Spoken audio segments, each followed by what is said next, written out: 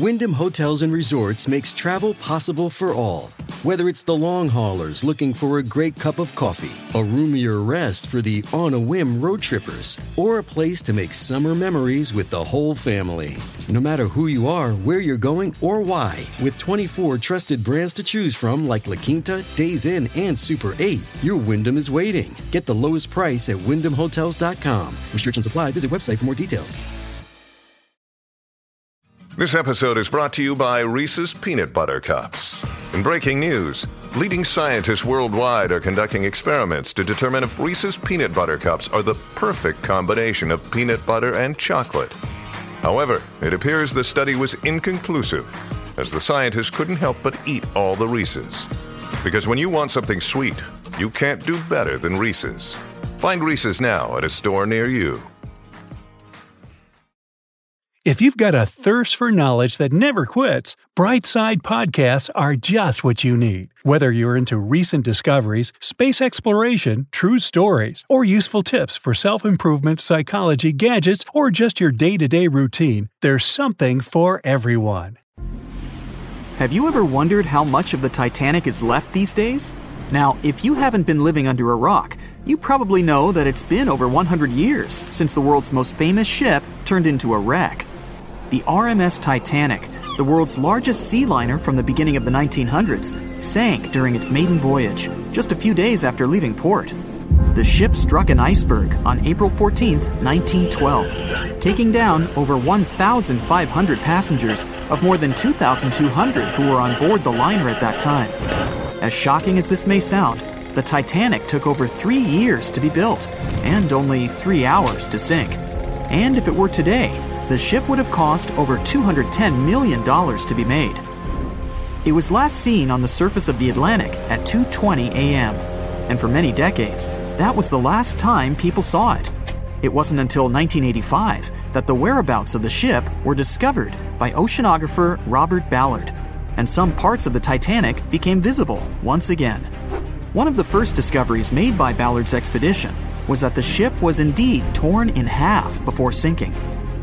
The early exploratory missions to the part of the ocean floor where the Titanic now lies could only see the hull and the deck of the ship. According to Ballard, the main purpose of these missions was to understand how to preserve the ruins from deteriorating.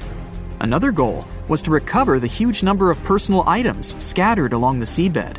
The explorer later said the view down there was as shocking as it was emotional. In the field of debris around the wreck, the oceanographer discovered plenty of small objects and personal belongings, many of which he brought back. Discover why critics are calling Kingdom of the Planet of the Apes the best film of the franchise. What a wonderful day! It's a jaw-dropping spectacle that demands to be seen on the biggest screen possible. I need to go. Hang on. It is our time. Kingdom of the Planet of the Apes. Now playing only in theaters. Rated PG-13. Some material may be inappropriate for children under 13. To the surface, there were shoes, some fancier than others. There were pieces of clothing that belonged to crew members. And there were huge propellers. If on the surface they gleamed and shined, on the ocean floor, they were embedded and devoured by sand.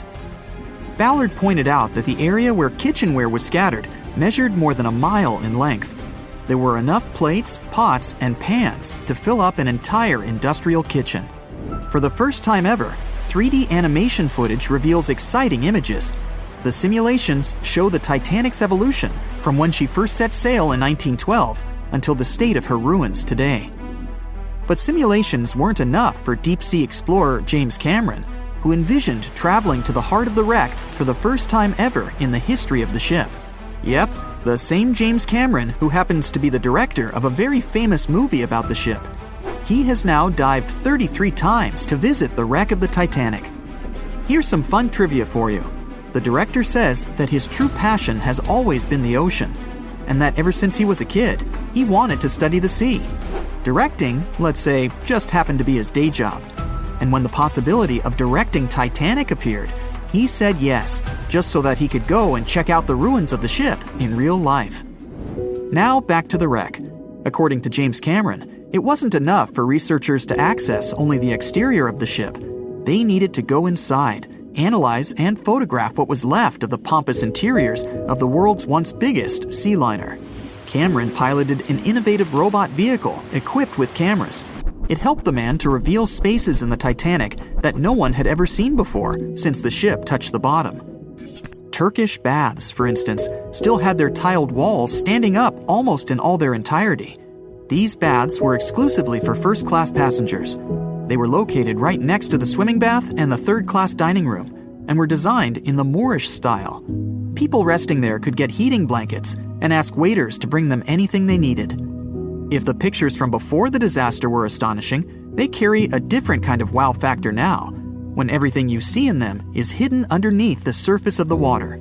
Another shocking discovery was the ship's mast. If we look at the Titanic in its pre-sinking glory, the mast calls much of one's attention. Located on the bow of the huge ship, the mast held together the transmission cables for the Marconi system, a system of wireless telegraphy. That's also where the British merchant flag the Titanic flew was located. The mast stood at the height of a bit more than 100 feet and was equipped with a crow's nest. Nowadays, the mast is unrecognizable. Attacked by corrosion, it collapsed. The crow's nest broke apart too. Now we can see why the modern-day Titanic is a real treasure for deep-sea explorers. Look, Bumble knows you're exhausted by dating.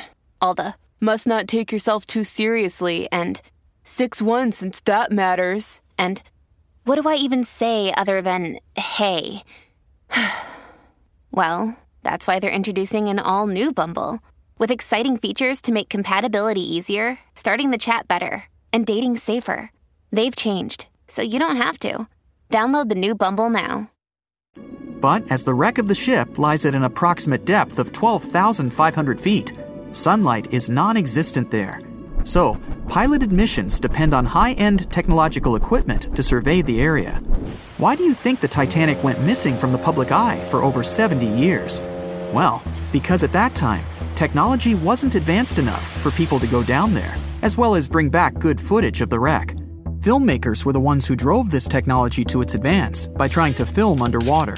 They began by building boxes to put their cameras inside. And now, deep-sea photography is highly advanced and allows us to marvel at the awesomeness of underwater life.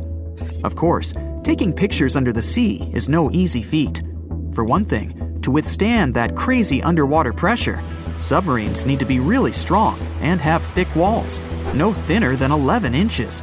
Plus, explorers need to understand how to film and photograph when there's almost no light around. There was another thing that made documenting the Titanic even more difficult. When the wreck of the ship was rediscovered by scientists, it was covered with red-colored rusty bacteria that made it even harder to take good pictures. As it happens, the color red does not reflect well underwater, which is unfortunate for photographers. For this reason, human-operated vehicles that go down to tour the ruins are equipped with powerful lighting devices. When you see some parts of the ship from afar, they look as if reddish-brown wax has been dripping all over the Titanic's ruins. But in reality, these icicle-shaped structures are colonies of microorganisms. When the ship sank, it brought down with it an enormous amount of bacteria that hadn't existed at the bottom of the ocean before.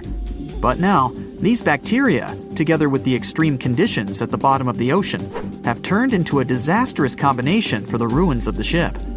These red colonies of microorganisms actually feed off of iron and steel, which is basically all that is left of the Titanic. One kind of those microorganisms are bacteria called Halomonas titanicae. They can eat up to 220 pounds of iron per day. This makes the Titanic a colossal food source for them. There have been lots of speculations regarding the life expectancy of the ship's wreck after researchers discovered this bizarre rust. But according to Cameron and his research team, the Titanic isn't going to disintegrate anytime soon.